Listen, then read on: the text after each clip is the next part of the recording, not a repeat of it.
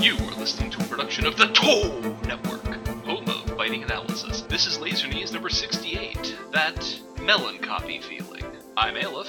And I'm Sono, and this is Thief Sentai Lupin Ranger vs. Police Sentai Pot Ranger, episode 17, Hidden Feelings, and 18, The Collection's Secret. Our writer for 17 is Arakawa Naruhisa. Yeah! Our director is Watanabe Katsuya. And our writer for 18 is Kaneko Kaori, and our director is Nakazawa Shojiro. Oh, so that wasn't Kimura Junko. Oh, good. I feel so much less bad about how annoyed I got at parts of that episode. It is somewhat reassuring. Yeah.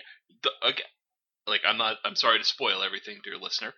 I actually think quite a lot of 18 was quite good, but there are some bits that just... Parts of it. Just thankfully just little parts.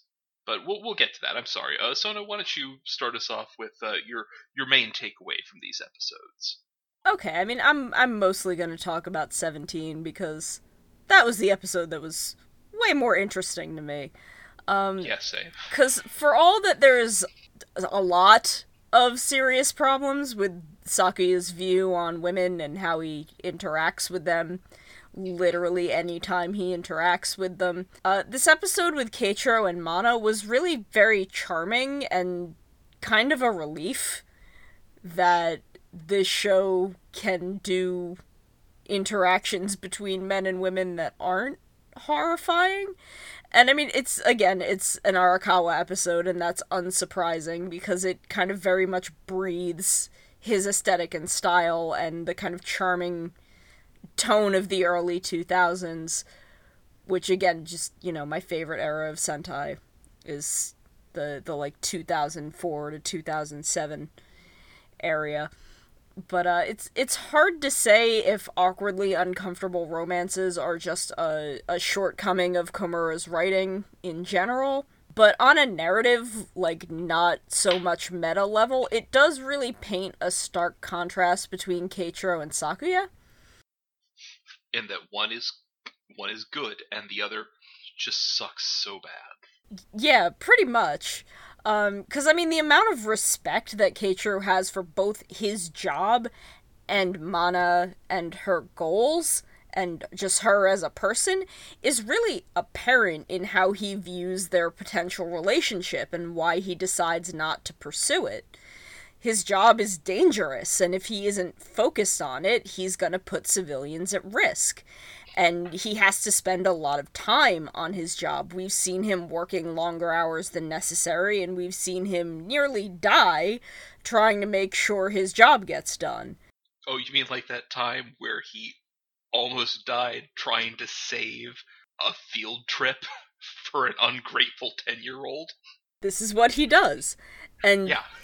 Dealing with that is a lot to ask for from someone else, especially someone else you're in a relationship with, and especially one who's pursuing her own dream on a different continent, and therefore not only can't be there to, like, give support after, he's done this really hard job, and it's nice to have your partner there to unwind with.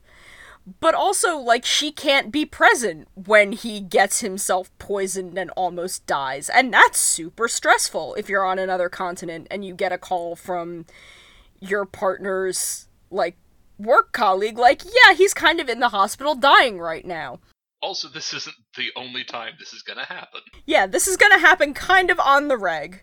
And, Keiichiro decides that's a burden he doesn't want to put on Mana, and he doesn't want to really put that on either of them. And Mana does seem to understand and accept that. We see her happily accept his well wishes when he's like, hey, you're going really far away to pursue this dream. I'm gonna wish you all the best. And she mimics that same gesture back at him, even though he's not there to receive it, when she's at the airport reading the news about him completing this dangerous mission. She understands his decision and respects it, and I appreciate that she doesn't seem to show any kind of resentment toward him for picking his, like, thinking that he picked his job over her. 'Cause that's not really what it was. And instead, they kind of offer each other their support as friends and people that care about each other and go separate ways to pursue their own goals. And as much as Umika kind of is pushing for this happy fairy tale ending between them, which kind of suits the more whimsical, instinctual nature of the Lupin Rangers, Keiichiro is a pot ranger. He's practical and he's grounded in reality. And he says himself he knows this is not the ideal. Like, he would love to be able to try and have this relationship with her, but he knows that it would be difficult and stressful and would probably become unhealthy. And he clearly cares enough about Mana, romantically or not, that he doesn't want that for them. And it's just, we've had so many years of Sentai with these uncomfortable romance plots that are just kind of shoved in there and just kind of place women around as objects for men. And I'm looking at you, Kyoryuger. I see you, and I'm mad forever. Especially since, was it Omori? Like, has literally said, like, look, I just want this lady to be a thing he gets at the end of his mission. And it's just, we've had so many of those. I mean, like, we had kind of the stuff in Zyuohger, and like, there's just been so much of it over the years, even in some good Sentai. Like, it's not every Sentai is innocent with this, but, like, be it through some kind of intentional malice or not, normally, like, it's nice to kind of depart from that and have this very sweet, caring portrayal of two people just being like, hey, could this work? And then being like, it kind of can't. We're gonna do what's kind of best for us. Yeah, and it's episodes like that where you remember that Narhisa Arakawa was the head writer of Gokaiger, and, like, for me, more of interest here, as I keep bringing up, Kamen Rider Kuga, which has some of the best idealistic police characters, but also one of the great and subtle tokusatsu love stories between a police officer and a karate bug monster demon who is also a brave young adventurer poet. Because, like, seriously, that whole episode 17, all I could think of was that this was Ichijo Kaoru year 1. This is the first. Very Ichijo.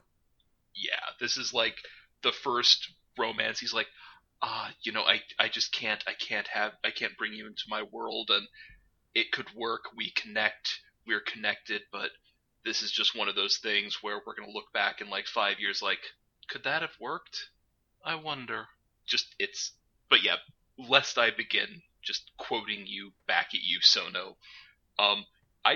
I'm just gonna jump onto the good striker stuff from 18 in the context of some earlier discussions we've had over on the Uncommon cast, and that I've been sort of yelling about on Twitter because I just keep hearing stuff about Detroit Become Human, and this is all touching on stuff I have a lot of feelings about, because in 18 they had this interesting discussion, that was, of course, genre appropriate and audience appropriate, but still about the line between a person and a thing. And frankly, that's an area of fascination and interest to me, because Hodang doesn't highlight the power of language to shape our minds and perspectives. Because 18 is all about these two groups of people basically trying to impose their desires on everyone's favorite capricious, free-floating jet car.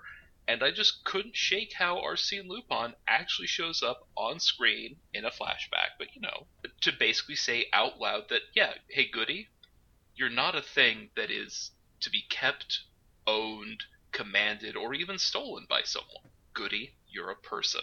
And a lot of the episode is just these two groups learning that no matter what it is they want from Goody with regard to their conflicts with one another and the Gangler, Goody's purpose is all at once smaller and bigger than this fight with the 4D Mafia, because his job is to protect all of the mini-MacGuffins that drive every episode, and it's clear that for mysterious reasons, he has thus far been prevented from doing that job, and has nothing to go on for how he goes about getting his friends back, but his gut feeling of which of these two feuding Sentai are going to be able to help him out in that moment. Which, I don't know, for me, it makes Goody kind of a thematic blending of the two teams. He's bound by duty to protect the innocent, but also there to reclaim all his lost friends who've been taken from him.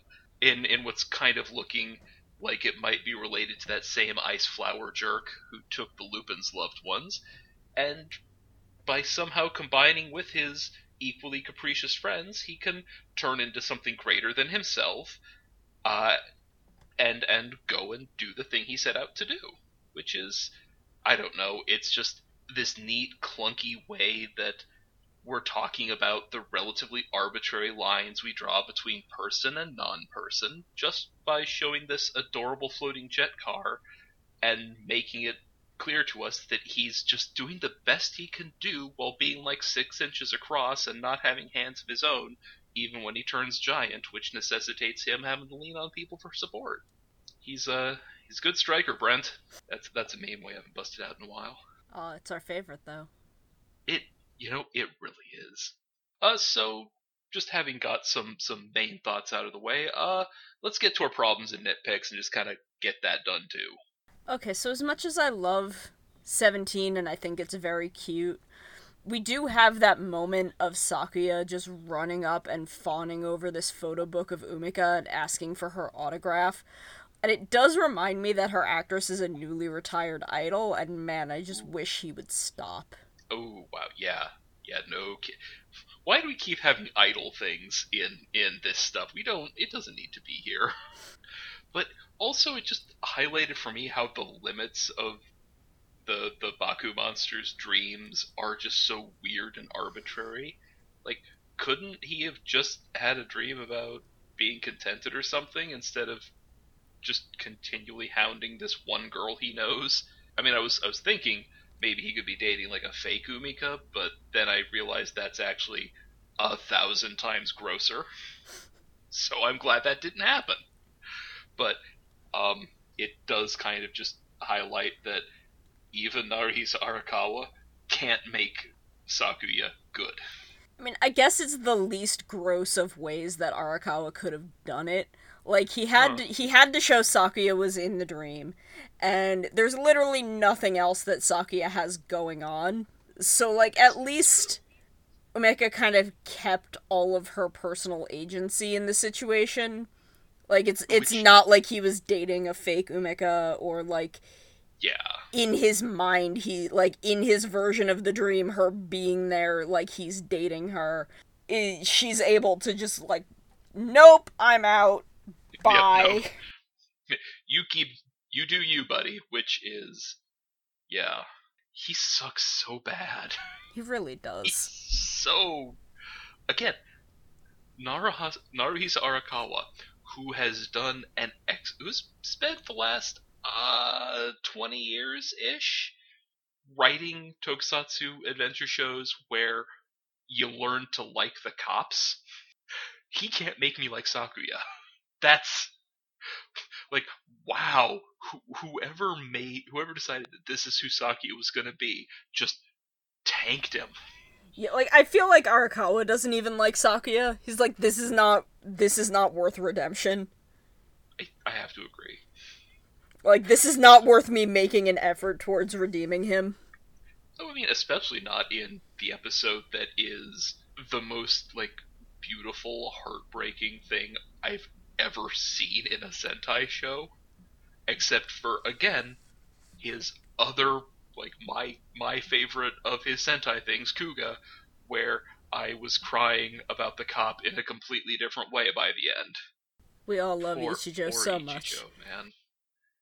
Look, like, it's a show where I spent a lot of time going like, wow, I'm really rooting for these cops. What the hell? It's a weird thought. Yeah, but it's the bit where, like, it's my favorite thing, but where you just get the two cops and they're just holding up this baggie with just a pair of glasses in it. They're like, well, who's gonna tell his wife? Like, and it's just, we don't see this dude's face, but they're just holding I'm guessing the only piece of him they could find that was not covered in blood or torn to shreds, because that's what the Grungy do. Yup. And just like, I don't know, it's one of the few shows where the bad guys murder a lot of people, and the show like drives it home like, no, these people are murdered. They are so dead. And it's a nightmare.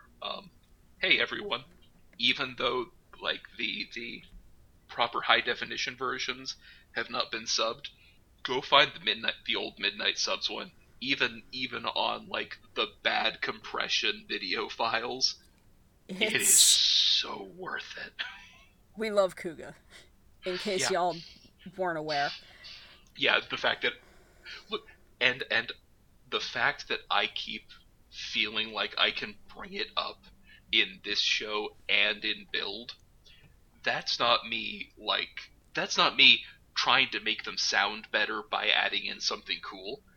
This is like me saying these are pieces or series or full, episodes. These shows haven't finished yet, so I can't say for certain, but there are bits of it that can stand up to the best Kamen Rider, which is saying something. Because, we can all fight about which one is our favorite. I maintain that Kamen Rider Kuuga is the best one. Yeah, and I mean, Kuga's not my favorite. It is the best one, though. Yeah, my favorite is Forza.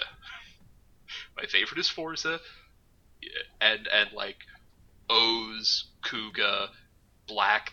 These are all sort of just right up there at the top. But as far as structure and in thematic cohesion and just being a story, Kuuga just it is the one. Anyway, I suppose we should probably keep on Sentai before I just start going on about how great Kuuga is again. Back to things that aren't so great. Yeah. That's really all we've got for 17, I think. But I couldn't think of anything else. In 18, just, except that it made me cry. Yeah, and that is rude. In 18, I know Jim is a robot, and that's probably the reason for this. But I was kind of mad that Sakuya, made tea for everyone, and he's going around giving it to everyone, and Jim doesn't get anything. I know he doesn't have a mouth and doesn't drink tea because he's full of electronics, but, Sakuya doesn't even acknowledge him. And it felt really rude. That is rude. Boy, I am glad I missed that when I went through and watched, because, I did not need another reason to hate Sakuya. Because he doesn't even say hi to him. Yeah, you could be honestly, it'd be a great bit of characterization if he just would put the tea there, and Jim could be like, I don't drink tea. Yeah, but it felt, you could. You're part of the team. There's a whole world of characterization. It's just right there. If he acknowledges him and apologizes, do you even like tea? Just an interaction. But no, Sakuya sucks, so that doesn't happen. Man, eventually there's just going to be an episode, there's going to be a bit, I just know it in my gut, where there's going to be a two-parter that focuses on Sakuya, and we just call that episode, yeah, this guy sucks. Sakuya. Ah, ooh, nice. I'm ashamed I didn't come up with that. I get 1 pun a month. That's a good okay, one. So this is... I'm not sure this is bad, but right now it feels more like a whole than a thing that I'm curious about. I'm bothered by the fact that I don't know what's going on. I'm not, interested. Okay. So I'm gonna put it here, because it bothers me more than anything else. I'm 100% willing to believe Zamigo is somehow leaking police information to the Gangler, because I've been suspecting a leak for a while now, since the whole bike helicopter thing. And, Zamigo is too central and, hasn't really done anything yet to not be part of that. So I'm fine with that on its own, but I can't fathom how he's getting that information, because he doesn't seem like the type to go around, like, pretending to be human and not leaning into this, like, tundra cowboy aesthetic he's got going on. And there's no way that he's walking around the police office like that with no one being like, that's a little weird. Or even just, like, you could never convince me that Keiichiro wouldn't start, like, even if he wasn't being in that costume in the precinct or headquarters or whatever, if he's anywhere around Keiichiro would start noticing, hey, this weird guy who looks just like the cowboy plant cosplayer sure is around a lot. What's up with that? Because, I mean, look, our boy Keiichiro, he is, he's really smart. He puts things together real good. He should be a detective.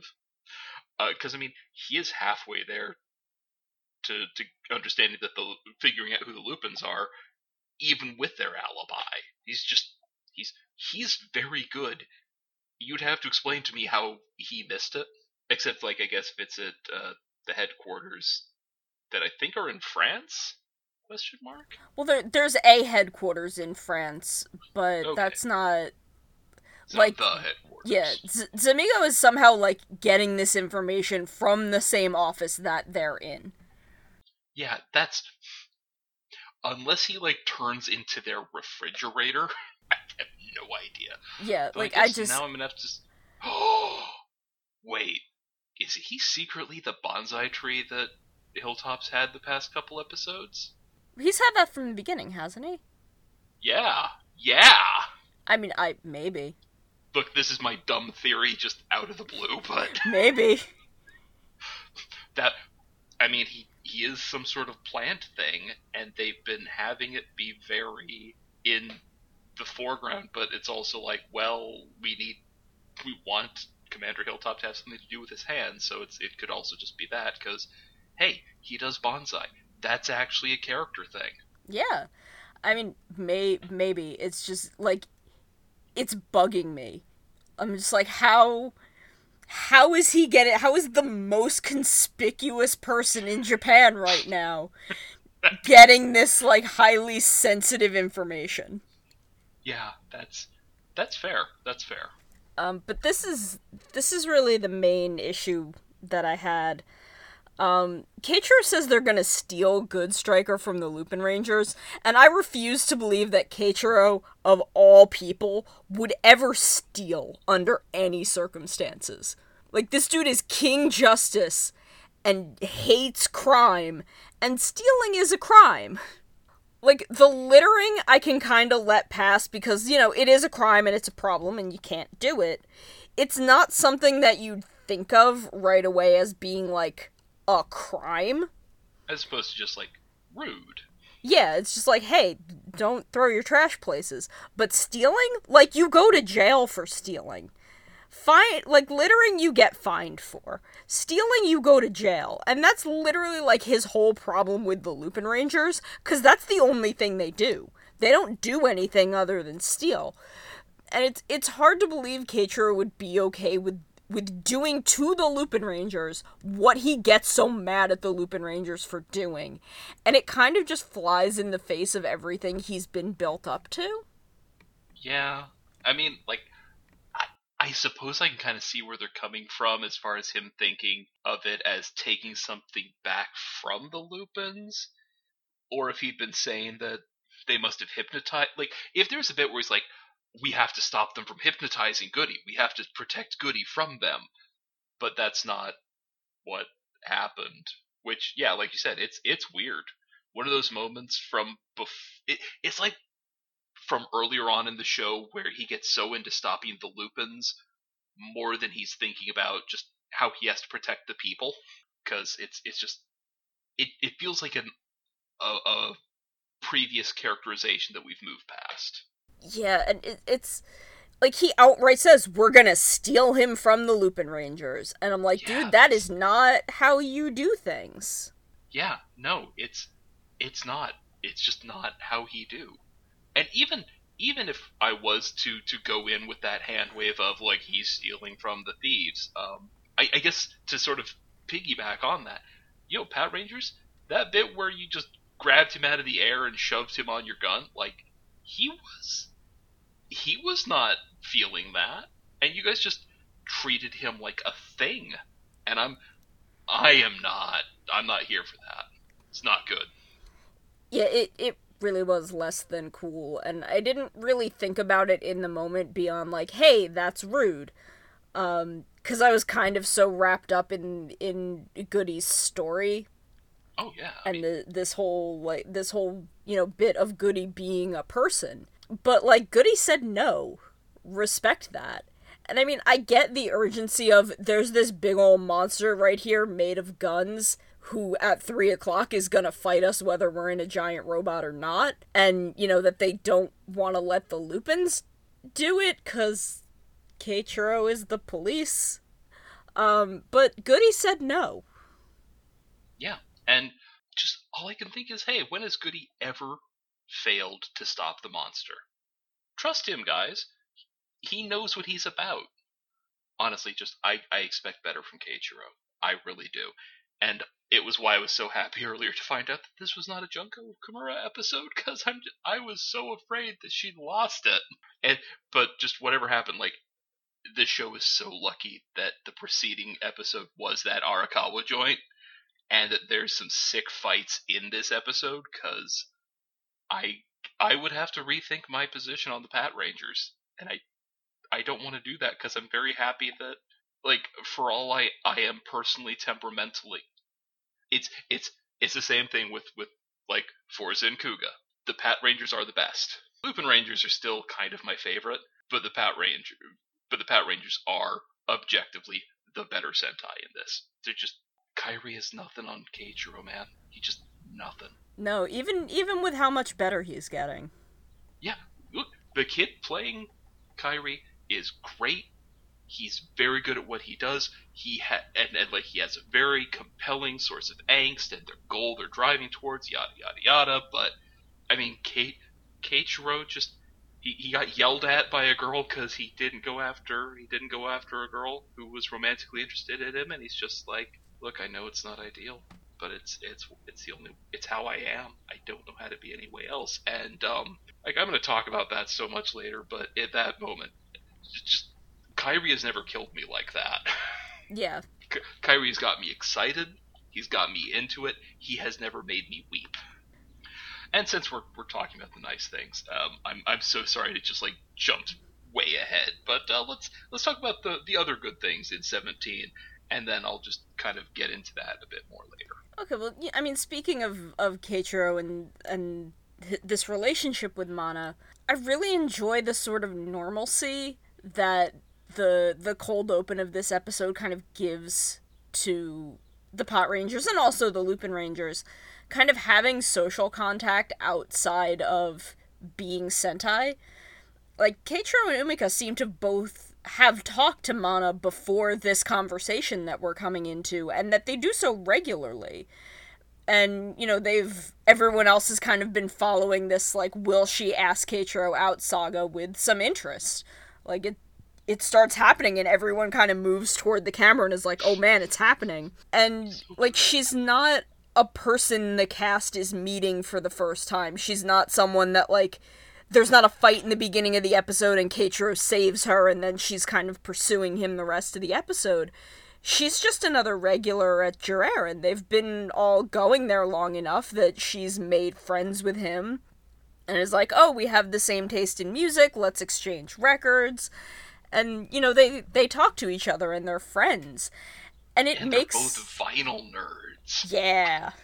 Just, like, hey, you have a record player, right? I'm like, what's going on? Because I'm sorry, you're talking about it now, and I'm just realizing, wait, that is such a deep level of very specific nerdery.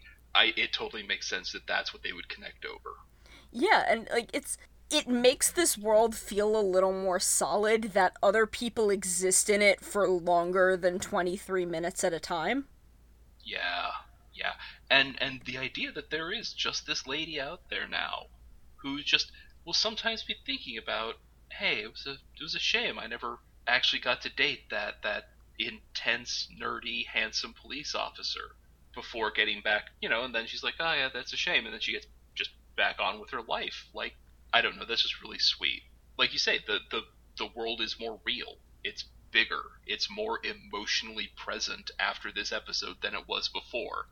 Because all the little stories about just little people who aren't massive superheroes who save the world and smash evil with a giant robot, like, that means things generally, and particularly in this world, and the show agrees with us on that, and I love it. But also, getting back to what you just said, like, Keiichiro has interests that aren't just stopping crime. He has a hobby. He likes classical music, and it's not just like he doesn't just buy CDs, he buys vinyls. There's so many little things about that speak to his personality. Like, he wants this music a certain way. There's a certain aesthetic to it that he enjoys. He's someone who rebels against, like, no, I don't want because if he has a vinyl player, if you're this kind of into it, you then don't go for digital speakers, for instance. You go analog everything, because you lose something in the translation, or at least that is the thing that I have always been told. Yeah, no, and he's like, oh, like, sit with this piece of music alone and really let it sink in and think about it. Like, he's such a nerd. Like, that speaks so much to who he is outside of being this police officer fighting these interdimensional, like, gangsters. Arakawa's just really fleshed him out so much more as a character than I ever expected him to be. And I mean, the other writers on the show have done it too, but just these handful of Arakawa episodes. I mean, yeah, it just, every little touch adds so much. Didn't mean to rhyme there.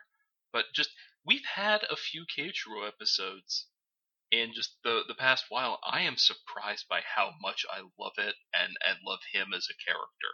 I guess they sort of, like, understood that the first instinct of a lot of people is like, yeah, Lupins. And they just said, I mean, sure, Lupins, but also going by the book can be pretty intense too, you guys. And it is. And it's just like, I was ready to kind of, I feel like I was kind of predisposed to love the Power Rangers because Tsukasa exists, and they have the green, which is a betrayal. I've been betrayed, but it's been probably since Gokaiger that I've been this enthusiastic about the red. In a weird way, he is like he is the lawful good version of Captain Marvelous. 100% chaotic good, but kind of, and it's weird because, like, Marvelous, like, I love Marvelous, don't get it twisted, but he's not my favorite member of the Gokaigers. Like, he's kind of not even top 3. Because I just love... There are other members of the Gokaigers that I just love so much. I mean, he's definitely not at the bottom. And I love him. I love him dearly. With all of my soul. I love Captain Marvelous. It's just... That's legit, though. Man, I love him and Don. and Joe. Look. Like, they're kind of my nebulous top 3. Joe had to, free his friend's soul. But I love... Like... If you don't love Joe, I don't know what I would say to someone. But it's just like it's Ahim and Don are kind of the nebulous first spot, and Marv and Joe are kind of the nebulous second place. But I've never felt this attached. I haven't felt this attached to a red since Gokaiger. And, like, I love Wright, but I never got that attached to him the way I did, like, Hikari and Akira and Wagon.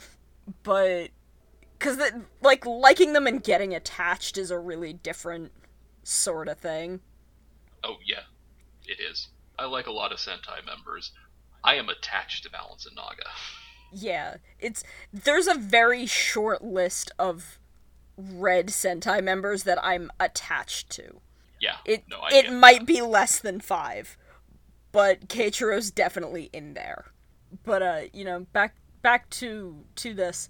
Man, Umika really does move fast on the rebound, doesn't she? Look, she ain't got time to mess around.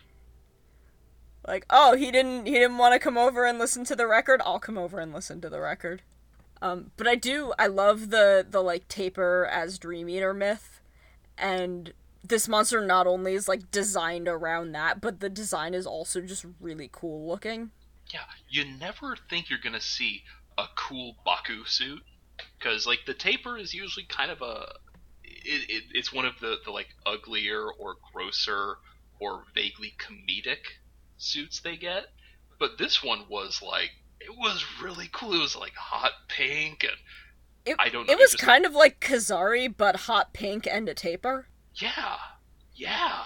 I had not made the O's connection, but you are 100% there, dude. Like he's got like the hair, and Yeah, the blocking is kind of the same. Like it was a cool suit. yeah. This and again, this is the first time I've ever wanted to like high five the design team for the Tapir monster because they're just they're usually just not cool. I really love the bit where like Umika sits them down at the table and she's like, here's some tea so y'all will be less nervous, and Keiichiro just chugs it. He just drinks the whole thing all at once. Like it's a big cup too, and he just downs it. It just again, Keiichiro is somehow my favorite dude, and I don't know how, like I would not know how to feel about it if it wasn't Arakawa. Like I know Arakawa didn't write all the moments that made me love Keiichiro, but he's certainly helping. Man, I relate to Ramen Dream Guy though. Like I feel like if I was put in that situation, I would also be like, I just want to eat ramen forever. I mean, look, good ramen is magical. Like going out for ramen is one of my favorite things, and I'm lucky that I now have a good ramen place near me. Man, I'm so jealous. It's like it's not close enough that I could go there super regularly, because I can't. Yeah, I wouldn't be able to walk to it, and I can't drive. But it's very close. It's like maybe 10-15 minutes away from me. nice. So it's like I relate. I want to be that guy. But speaking of the dream, I also love that Tsukasa's dream is just go home and lay down and hug soft things. Like, they didn't give her just a random pile of stuffed animals. That's the bed we've seen in her house, laid out with her stuffed animals, including the bread panda that Umika gave to her. Like, you can see it in the pile. And Oh, I missed that. it's some very cute consistency, and it's so fitting for Tsukasa, whose life is so difficult, that she's It like, is. my best case scenario is that I get to go home and take a nap. Yep. Take a nap amongst all my soft, cuddly friends. And I just, again, like I like how even in the dream world, where Umika is just kind of like, what is up with all these people? She just like she's not thinking about giving Tsukasa crap for it, and no one else does ever either. And it's I still like that. Yeah, She's self conscious about it, but no one makes that the joke. yeah, no, I do love that everyone that knows her is just like, no, this is who Tsukasa is, and we respect that. And we definitely respect it, but even if we didn't, she would snap us in half if we laughed at her, so we're not going to. That's yeah. Though again, I appreciate it that they're just professionals that way. But boy, something tells me that Saki would have a laugh about it, and I kind of hope he does, so she can just slam his face into a wall. Slam dunk him into the garbage. Yep. Because hey, I don't know if you've noticed, dear listener, but Sakyu sucks real bad. Yeah, we're mad. I just do not like him. I do love that Keiichiro is like the neighborhood police officer, like the one that he idolized, and that he's just like, "Aw, there's no crime. Everyone is happy. Oh, I can just go out and be part of the community." I love it so much. Like, not only do I love that that's the route they took him in, because of course that's the route they took him in, but I love stories or episodes in the sense of like as part of a larger bunch of stories where you get the sorts of characters whose big dream is the peaceful world where everything is good and everyone is happy. and then they have to be the ones to break the dream to solve the real problems. Like, the allure of the dream trap is that you don't have to do that. You don't have to feel bad. But then you get someone in there whose commitment to stopping crime is such that it just the thought of crime will wake him from a coma, and he will drag himself across the town to stop a crime. Just like he throws himself into the bad feel that is living in a world with all these stupid, needless crimes that people keep doing, and he throws away his own happiness to protect real people. Like, I love me some Arakawa hero cops. It's not that they're like super hardcore and they can't be stopped. It's that they just want everyone to be happy and free of exploitation and harm. And it's the simple, idealistic, almost naive version of the police that I really love. I love it. Look, they're few and far between, but they're good cops. Yeah. I just, again, I kind of hate it because I'm like, why do I like these cops? I really love that as soon as he like kind of snaps out of the dream affecting him, they change his makeup so that he's like he comes in and he's all happy and fresh faced, and then he gets snapped out of this by Umika, and then he's like really pale and he's got these dark circles under his eyes.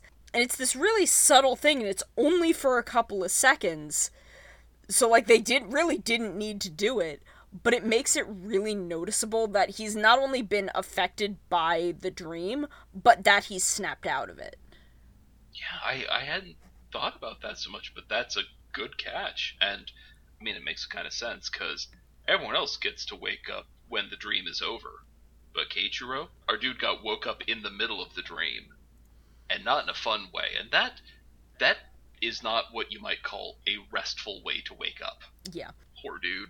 Our, that poor dude.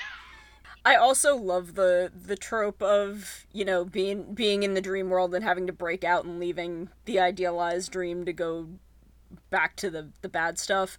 But I love this one in particular because you break out of the dream world very literally. Yeah. Yeah. And I feel like they took the breaking the underworld CG from Wizard and kind of adjusted it to have like bullet holes. Ooh, good call. I'm like, that looks familiar. And it's not like Toei doesn't like to reuse some stuff where they can. Waste not, want not, I guess. Yeah, I mean, like, look, they have it. Yeah, exactly. And sort of speaking up on that sort of thing, only, I guess, in a good way. It's not a bad thing that they reused stuff. But anyway, just sort of like spinning out from there, I like that the fight music during the giant robot fight against the Tapir is the same song that Mana and Keiichiro were kind of bonding over, except, you know, it's the fight song remix, and that's a real good reuse. Like, I confess, it's one of those bits where I unfairly want to say that it was an Arakawa idea, because, like, look, you just don't see that thing half as often as you might, and dang it, it feels like the kind of thing he would put down. This is, of course, the purest nonsense bit of conjecture, but it feels like a thing he'd do. It'll probably turn out to be one of Watanabe Katsuya's ideas, and I'm a jerk, but I'm an Arakawa fan also. Yeah. So. I mean, like, he did write this episode centered around this song, and it could have just been kind of like a group idea where they're like, oh, what if, like, this song is really important to the episode and the moment. Is there a way we can further incorporate this? Yeah, because that's like the song in his heart when he's not pursuing this lovely young woman. Yeah, I don't even know. It's sad. It's not sad. It's bittersweet. It sucks, but also it makes all the sense on earth. And okay, just sort of spinning out from that. You mentioned at the top of the show. I already kind of obliquely commented on it, but I want to put a star on how much I love the moment where Keiichiro is just explaining that he can't go after two things at once, and he knows it. Like, it's just when he says, I know it's not ideal. And I died because Koseyuki, the guy playing Keiichiro, that was an amazing line delivery. You understood this whole world of meaning and longing and yearning, and at least I did. I can't speak for everyone. I saw it there because it just, the way he said, I know it's not ideal, the way he delivers the line, the look on his face, his body language, it just feels like this is a thing Keiichiro's done before or failed to do before. And like, I know we say it often here, it's hard to give credit to any single person because you never know who helped make the moment happen, because maybe that's the director helping out, maybe Arakawa's like, okay, this is what he's thinking about in this moment, but etc etc. But it's up there just as one of the great Sentai moments. It's up there with, honestly, all the intense emotional moments that our respective favorites had in Q Ranger, to pick a recent example. Just, I know it's not ideal. How did they pack so much into such a small line? It's a short line. It's not even a second, but you know Keiichiro in that moment. Koseyuki is great, and he had such an amazing performance in this episode.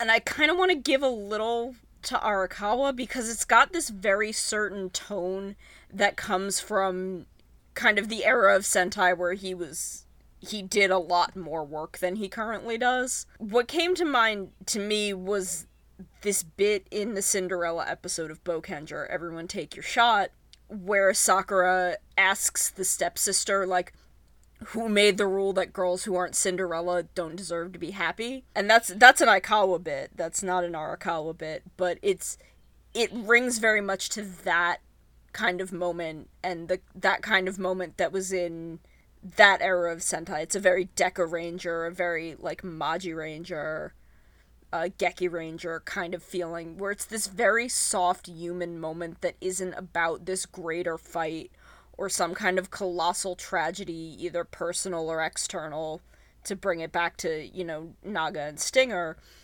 where, Naga's kind of got this great personal inner tragedy of being unable to understand himself, and Stinger's got this whole, like, loss of his people and dealing with that through the loss of his brother. This is very small, kind of, it's a much smaller scale of thing that just happens to people, where he's just like, sometimes you can't do the thing you want because life's not fair and you've gotta prioritize. And I mean, like you were saying, it's just so sweet and sad, and I love it. Yeah, it's so good. But to shift gears a little, I do love that even though he's like, hey, we have hard evidence that those kids aren't the Lupin Rangers, right? Yeah, we saw them in one place and you saw them in another. And Keiichiro's still suspicious of the Jiraiya group, because he's adding things up in his head, and he's like, but she wasn't on the battlefield. How was she in the dream? And, like, the numbers don't quite add up right. And, like, this is something I'm really excited to see how it unfolds and how the dynamics will change once the identities of the Lupins are out in the open. Like, I am similarly excited. I honestly just kind of hope we get one of those bits where it's him and either, like, Kairi or Umika sitting across a table together, because, Toma is back in the kitchen. But all of them know that Keiichiro knows, and they all still have to pretend it's a normal day, even though they're like locking eyes and things are all intense. Because you don't see the I know that you know, and you know that I know, but we both know I can't do anything about it for now. Like, one of those moments just creates such good tension, and you don't see it often, and I love them. I love them so much. But the best part is just to sort of get back to the scene that actually happened. His thought, his hey, but she wasn't there, but Lupin Yellow was. What's up with that?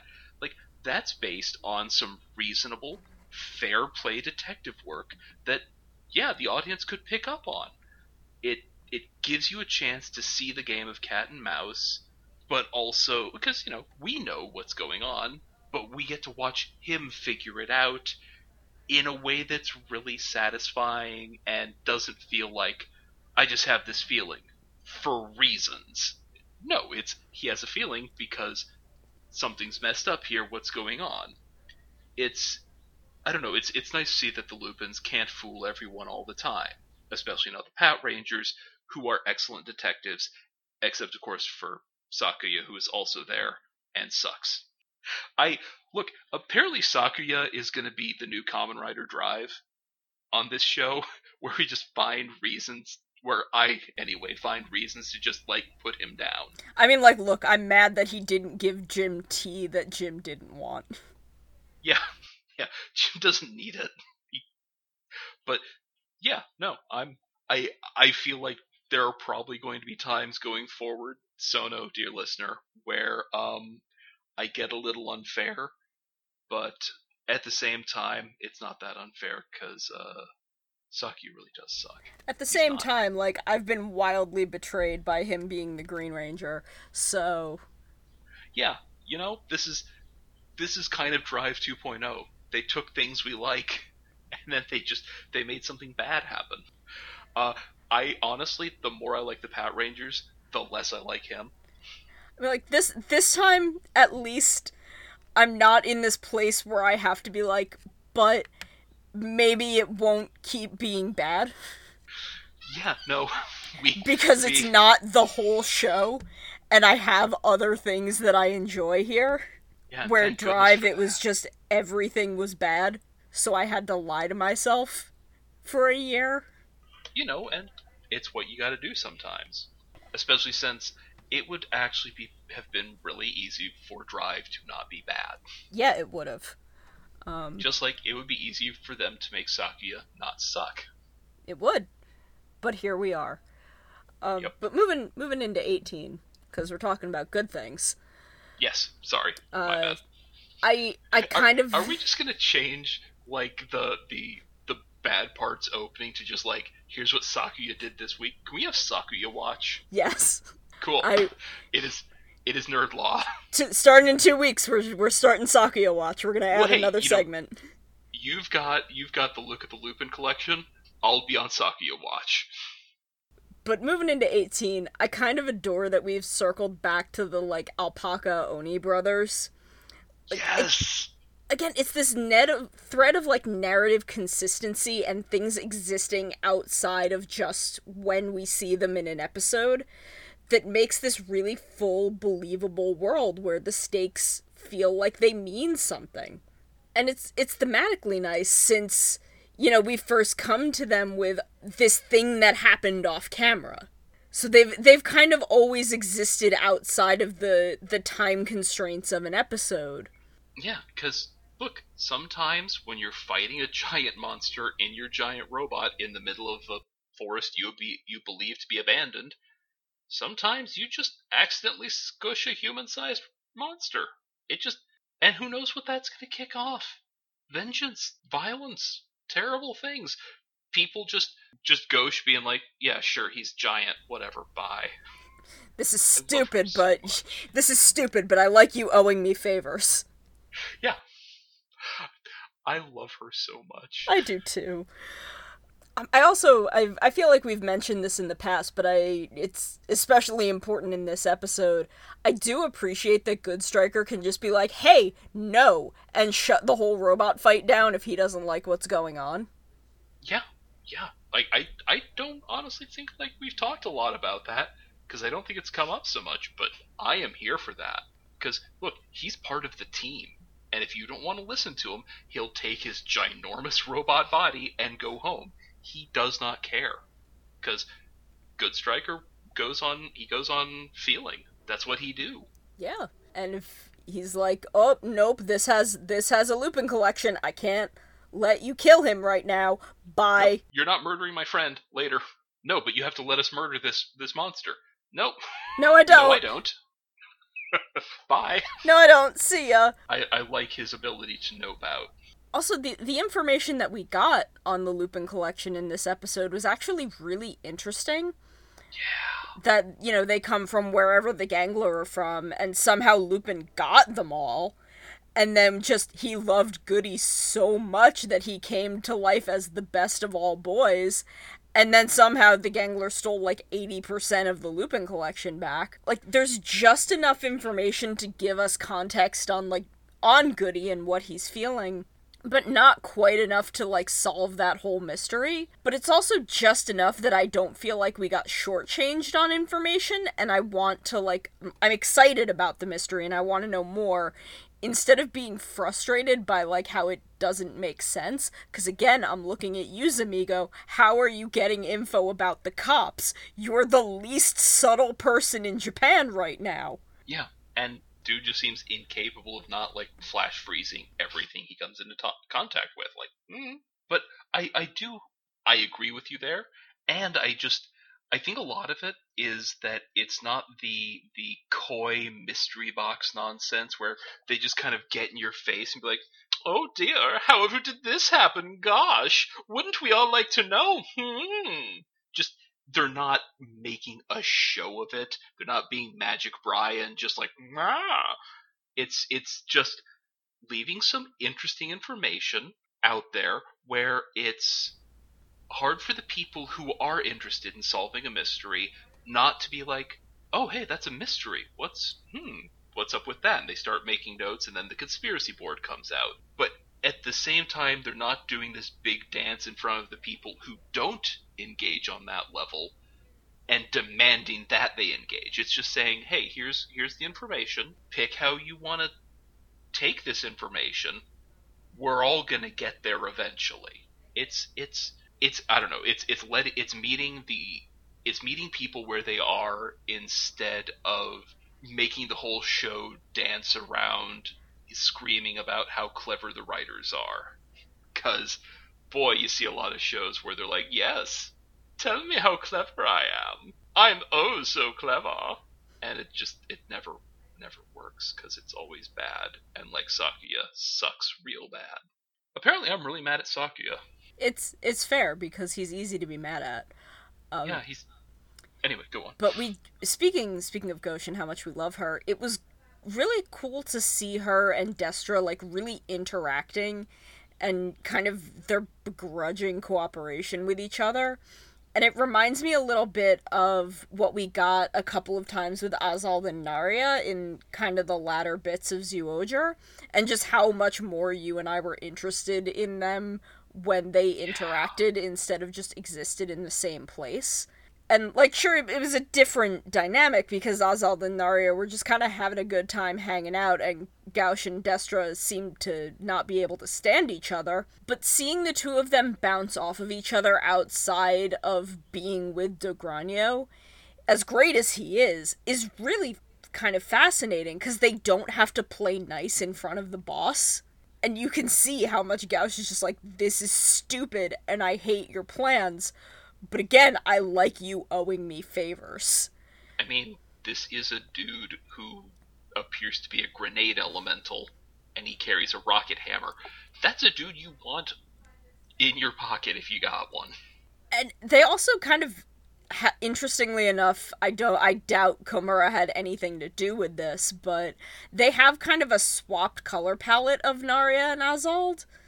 Like, Gauche is all blue, and, like, she's all kind of blue and black and silver, and Azald was all blue and black and silver, where, Naria was kind of, like, all kinds of greens and kind of warmer colors, and Destra is all greens and warmer colors.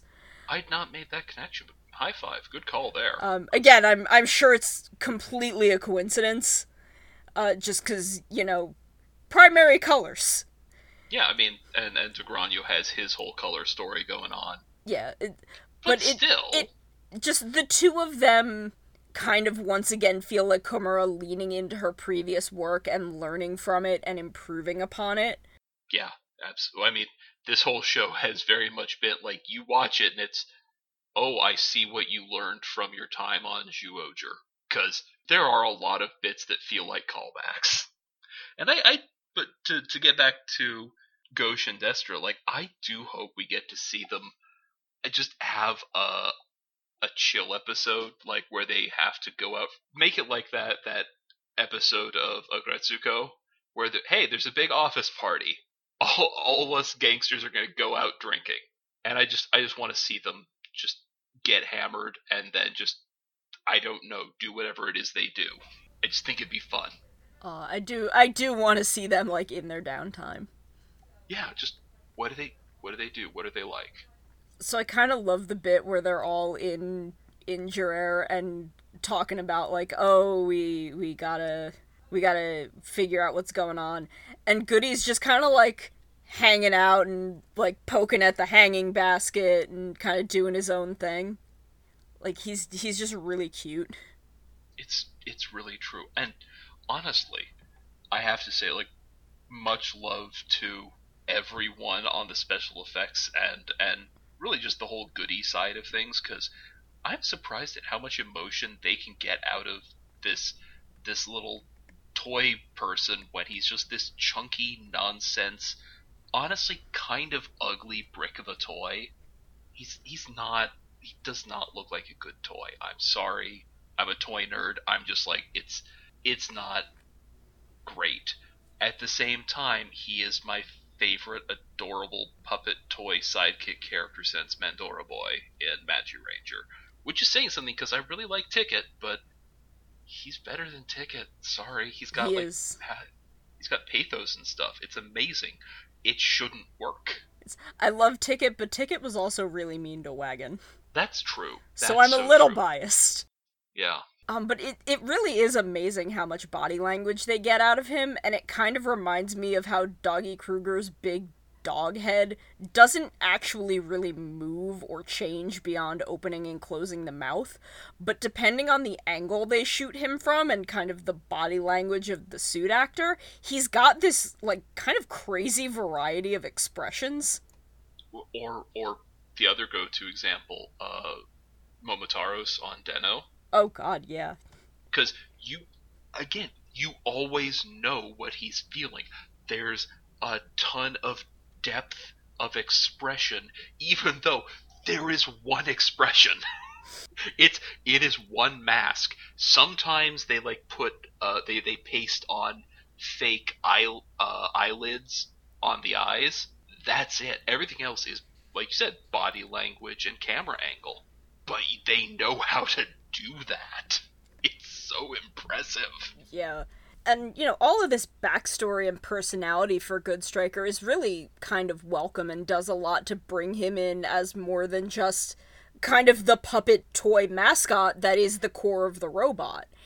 It explains why he reacts to the collection the way he does, why he's so excited being like, oh, Scissors and Blade, I missed them so much. And why he treats them as if they're sentient the way he is. 'Cause he wasn't, and he became sentient because someone loved and trusted him. So he's gonna love the other collection pieces to life, even if he has to do it by himself. And that's adorable. It really is. And kind of Herbie the Love Bug, now you think about it. Like, because that's the secret origin of Herbie.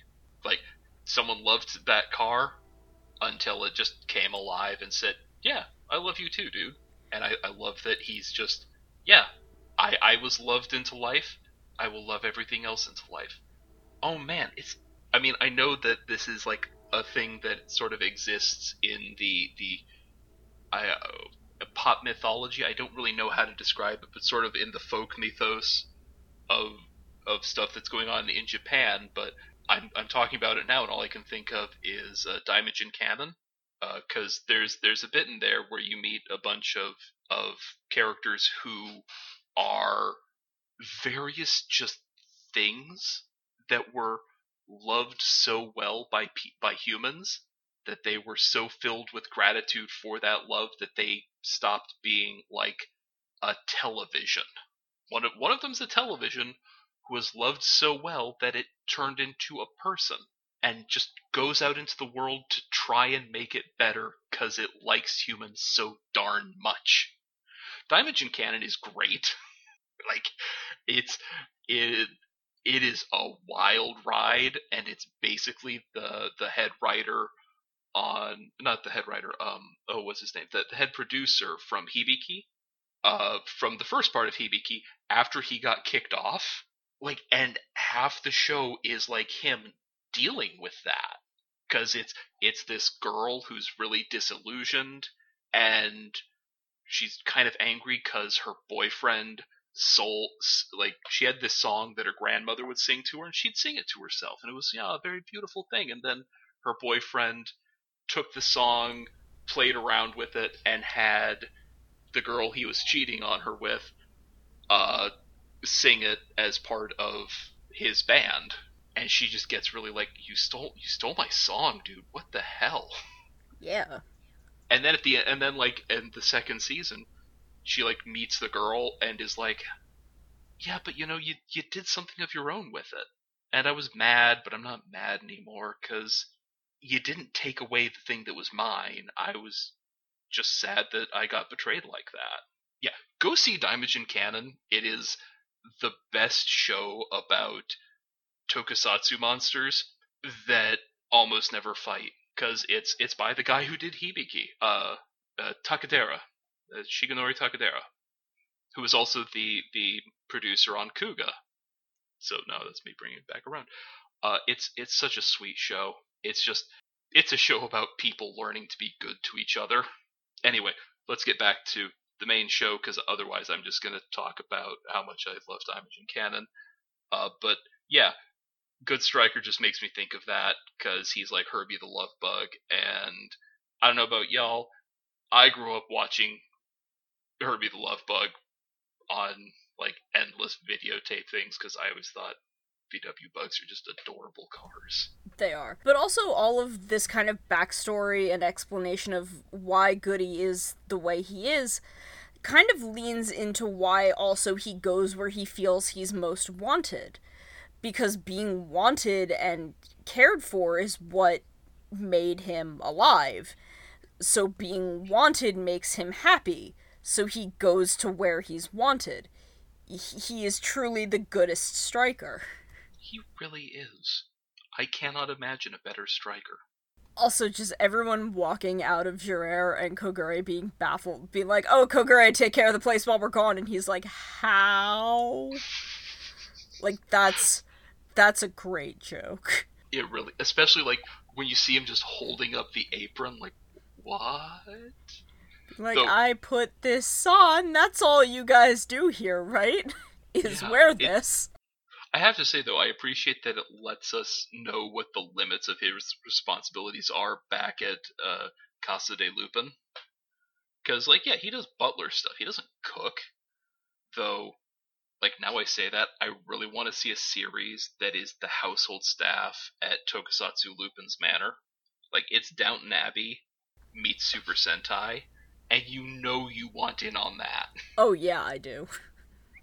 Because I don't know, just tons of fancy tuxedos and stuff, and also occasionally, like, supervillain in the death trap. It's your turn. Nope, sorry, I outrank you. Go clean him out. Also, the bit of Goody forlornly swinging on the swing set using his tiny little jets to propel himself just enough so that he is swinging forlornly on the swing set is absolutely precious. Yes. And then you get that bit, like, him and Kairi have their whole, like, heart-to-heart, and then do the little, like, Kairi does a little fist bump with him. That's adorable. This is the precious Sentai content that I keep coming back for. Yeah, same, honestly, because, okay, it's a weird thing to have happen, because if you just explain it to someone who hasn't watched it, it's like, what, he fist bumps the toy? It sounds so fakey and dumb and bad, but the way they did it cements that Goody is a part of a real world, and that the people in this real world have relationships with weird jet car toy things outside of just being a Sentai. No, Goody Stryker is a real person. Just he's a little jet car. And it's just so weird that because they've leaned into and accepted that reality as the thing they're doing in this show, yeah, we have this real intimate moment between people, this moment of real true connection between like a 19-year-old and a toy on a swing. Though again, like I mentioned how good the dude playing Keiichiro is. Hats off to the kid playing Kairi here, because this is a tough thing to sell with any kind of conviction, but he does. And I feel like because I publicly doubted him back at the start of the show, it is only right that I acknowledge that he's a big part of what sells me on a scene that honestly should have been painful to watch, because again, you just describe what happens in it and it sounds terrible. It really works way better than it should, especially when you think about how he's not really getting lines fed back to him, at least not the way that we are hearing them, having, Goody's voice actor, ADR, and having it edited in. Like, he's essentially acting opposite Roger Rabbit, which is hard. Yeah, yeah. And, like, he 100% sells that he's having this really emotional conversation with this brick of plastic that someone put on a swing set. Yeah, it shouldn't work. And, like, we've all seen movies where real, like, capital R, capital A, real actors have completely biffed selling, talking to this thing that is not there. Like, if all acting is reacting, some people can't react to a thing that is not literally in front of them. The kid playing Kairi, he can. That's amazing. And, like, the bit at the end where, before Goody leaves and they're like, oh, you do really have all these emotions, and Kairi's just kind of turning him in his hand. And that's what it is. Like, Goody's not moving, it's just Asahi Ito, like, turning his wrist every now and then. And yet it works so well. It is so impressive. And look, to switch gears entirely, I also want to throw some love out to Nakazawa Shojiro for the fight, for the giant robot fight at the end of the episode, particularly since they have a fight inside the robot during the robot fight. The whole fight inside the robot thing isn't an element to the show that you see very often. Like, in this show, in most Sentai, you don't get a lot of let's have a fight in the confined space that is our giant robot. And even when you do, I've not seen one this good. I honestly can't think of any other ones. Yeah, like, the only other one I can think of is like when I'd see bits of Zyuranger, when Barai, like, he's mind controlled and he just shows up in their robot and wrecks them and throws them out. Oh god, right, that happened. I completely forgot about that. Yeah, I mean, it's a good moment, but it's not this one, which is, because it one-ups that, because it's not just, oh hey, the bad guy jumps in and kicks them out of their own robot. It's, they have to fight a giant monster while fighting each other. Like, the way they like, switch who's sitting where. Like, just the weird escalation of it was so satisfying, because they would have those breaks to pilot the robot so the black sheep doesn't wreck them. And then it's, okay, are we safe for the moment? Cool, I'm gonna shoot this guy. I mean, especially since he came in and stole part of the transformation. It just, hey, what's up, Pat Ichigo? Nope, you're not the head. I'm forming the head. What's up, guys? I do like that Goody's costume is not dependent on which red he's using. That's a neat little non-red centric thing. Because we all know how I feel about that. But there's also there's this bit where they forget for like half a second that they're enemies because they land a hit on the bigger bad. And they're all like, "Oh yeah, we did it! High fives!" Oh no, wait, not you. It's this kind of great moment of, hey, these dumb jerks can work together, and they probably should. Yeah. Like, they just kind of gotta get over this first. Which, I mean, in fairness, it's a not inconsiderable hurdle. They're the Zenigata's, he's Lupin, I get it. And again, like, it's not like we haven't seen them work together before, and it's not like occasionally Zenigata and Lupin don't work together. We just watched Castle of Cagliostro over here. There is some prime Zenigata content in that one. The currently running Lupin series has the first story arc in it has some really great Lupin and Zenigata teamwork. Yeah, do. The previous season has less, but there are some amazing moments. Seriously, Lupin and Zenigata is one of my favorite pop culture figure relationships. However you want to read it, I don't judge here. This is one where I will not judge. Well, unless you think they're not friends. Yeah. Oh, they're absolutely they are best friends. Like, regardless of what else is going on in their relationship, they are best friends. Zenigata's just gotta keep trying to arrest him. Because that's his job. Hey, but you know what? My favorite thing is that Lupin's like, nah, dude, I get it. I get that. It's cool. I'm not mad.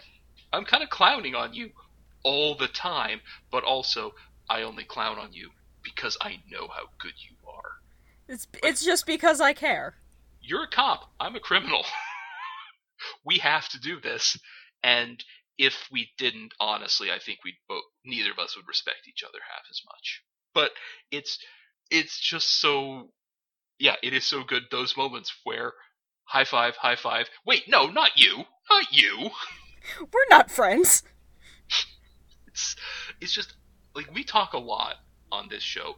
Maybe not as much as we should even, but I feel like we try to mention it every week that we do this show. But the fights in this show, even the giant robot fights, are so good, and they raise the bar for modern Sentai, because, I mean, this is how you make the robot fight more than just as just the way you end the episode. It's not obligatory. They make the robot fight a plot point that is good.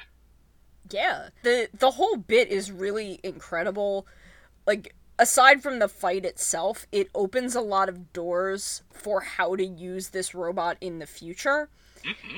Because, like, the whole bit was a lot of fun and it had so much energy, and for once it really kept me engaged during the giant robot fight, because I kind of tune out a little during that usually. But it's not like, uncommon. It's like, oh, you can stick kind of the police ones with the Lupin Ranger ones. You can really kind of do this however is necessary, and they all kind of gotta begrudgingly work together, which again, you know, Gauche and Destra gotta begrudgingly work together. There's a lot of narrative loops going on, and I like it. Yeah, I'm here for it. Wait, a lot of narrative Lupins? Yes. Sorry. Oh, wow, that was terrible. I am so sorry.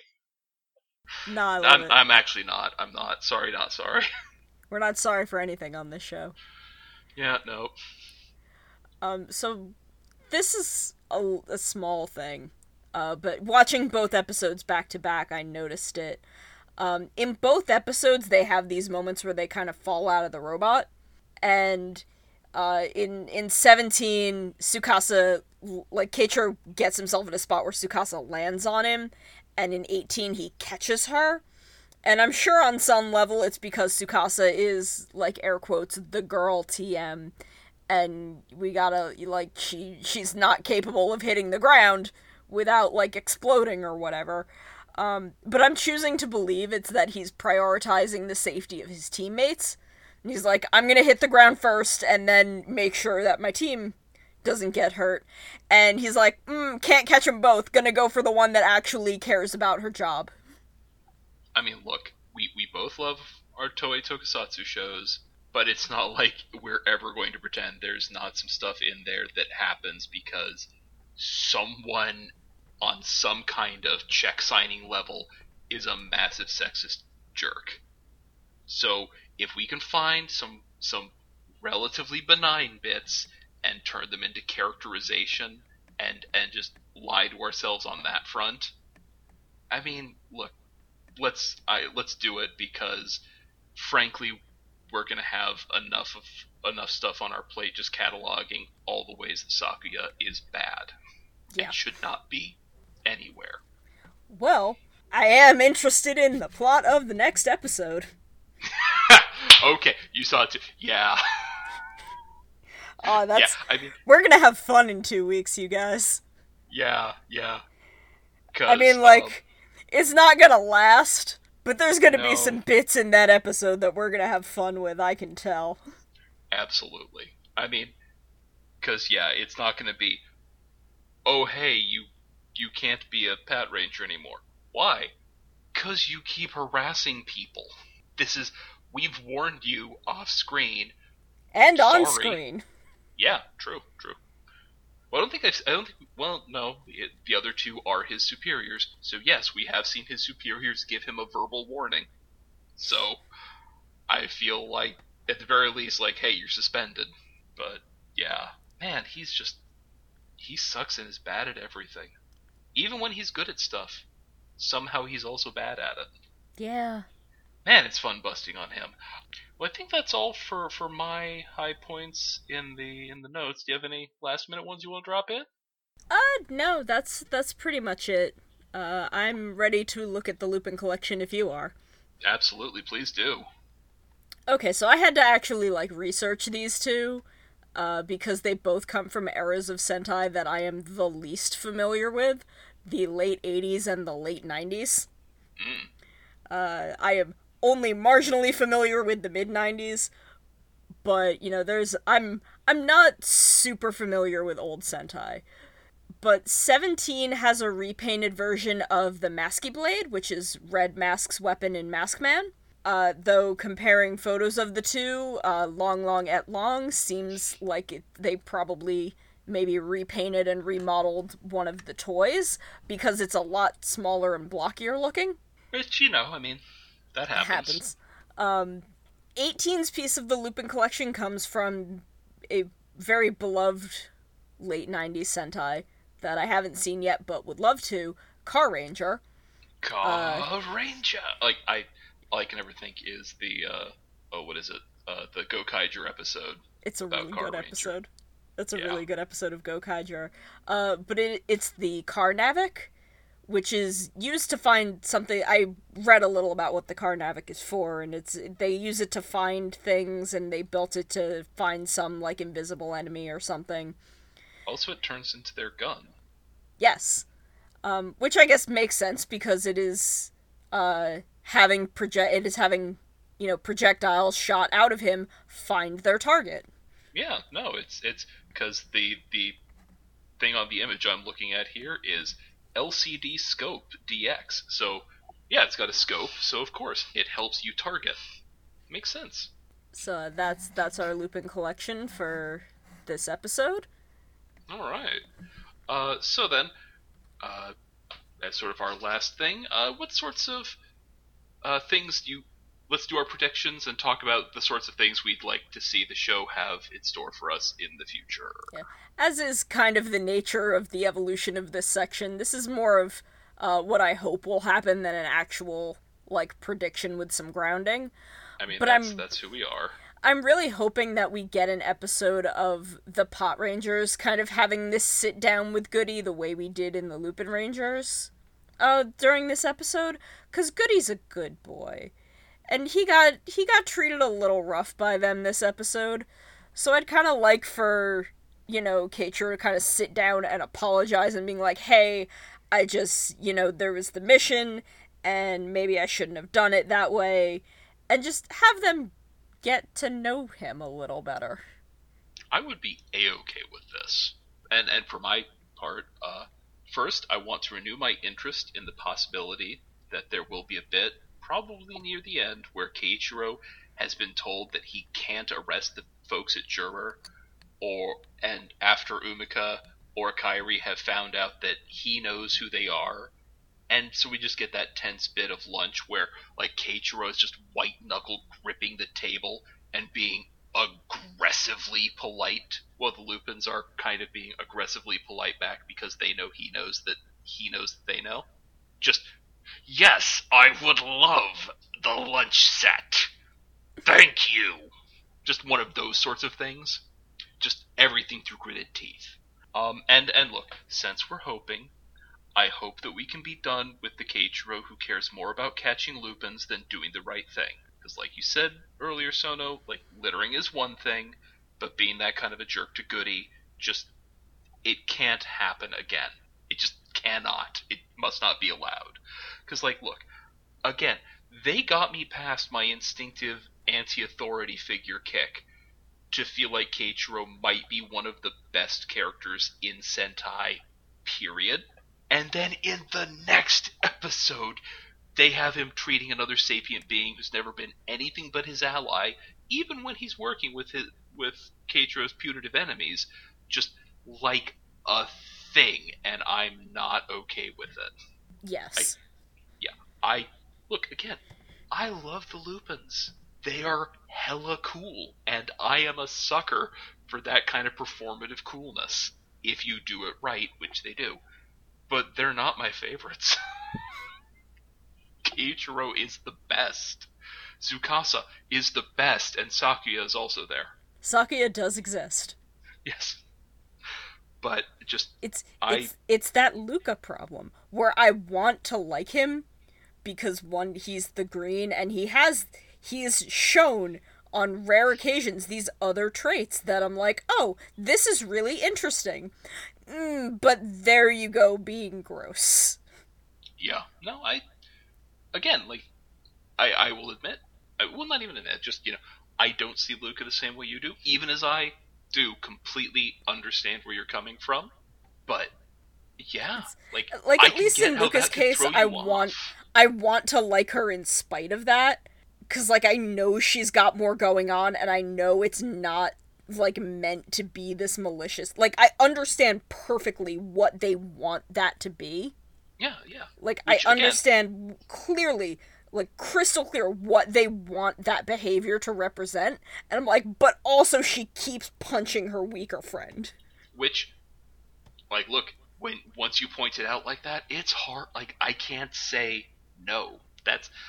Which, of course, is the fun part about criticism, just as a way of doing things, as an art form, because when a good bit of criticism comes your way, it changes the thing. It gives you new perspective. It's powerful, and I thank you for that. Yeah, it's like, I get Luca, and I want to like her, because on every other level, she's a character archetype that I love. And, like, she's the kind of character that normally I get super into, but she never stops trying to punch her friends. Yeah. Like, even as she grows as a character, that never stops. Even after she has that whole body swap episode with Dawn, and I'm like, okay, it's gonna stop now. Like, everything's gonna be fine. I can finally, like, build a relationship with this character. And then the next episode, she tries to hit him. And I'm like, nope, that's it, you blew it. You blew it, it's over. Like, they haven't even written him with those bits where you can see, like, oh, I'm supposed to be taking it like, actually, no, they have. I can see that I'm supposed to be taking him like, oh, he's a charming doof who loves the ladies. But, boy, they didn't do it in a way that sold it to me. Yeah. See, like, the thing with Luca is, I understand the rationale for her behavior, because there's more to her as a person, and I know that that's a fully formed 48-episode series, and this we're only 18 episodes in, but I feel like 18 episodes in, I kind of grasped that side of Luca, where it's like, oh, she's kind of had this really tough past, and this is her way of putting up a front, and she kind of pushes people away because she can't get hurt if she's not attached to anyone. Yeah. And I'm like, yeah, I get that, and I'm normally a sucker for that, but legit, please dude. stop trying to punch this dude that could not hurt you if he tried. I wish you had a second personality trait that appeared where on Sakuya anything is like just like, a you're regular basis. frustrating, and I don't like you. Like, more than... I wish you had a second personality trait that existed beyond being told you have this second personality trait. I mean, he has the thing where he's loyal to his friends. It's like, congratulations, you are a Sentai member. He has this thing where he's loyal to his friends, except, you know, that bit where he very creepily, like, corners Sakuya on that movie set, or corners Keiichiro on that movie set. Boy, that was a bad episode. Kind of in this I want to say, like, gross parody of how he sees the only other woman he works with. I feel like that's a fair cop. So, I don't like him. He upsets me. Yeah, that's fair. So then, keep on the lookout next time for Sakuya Watch, and I think that's about it. So, for Laser Knees and the rest of the Toe Network, I'm Aleph. And I'm Sona. And don't get kicked by a horse and die.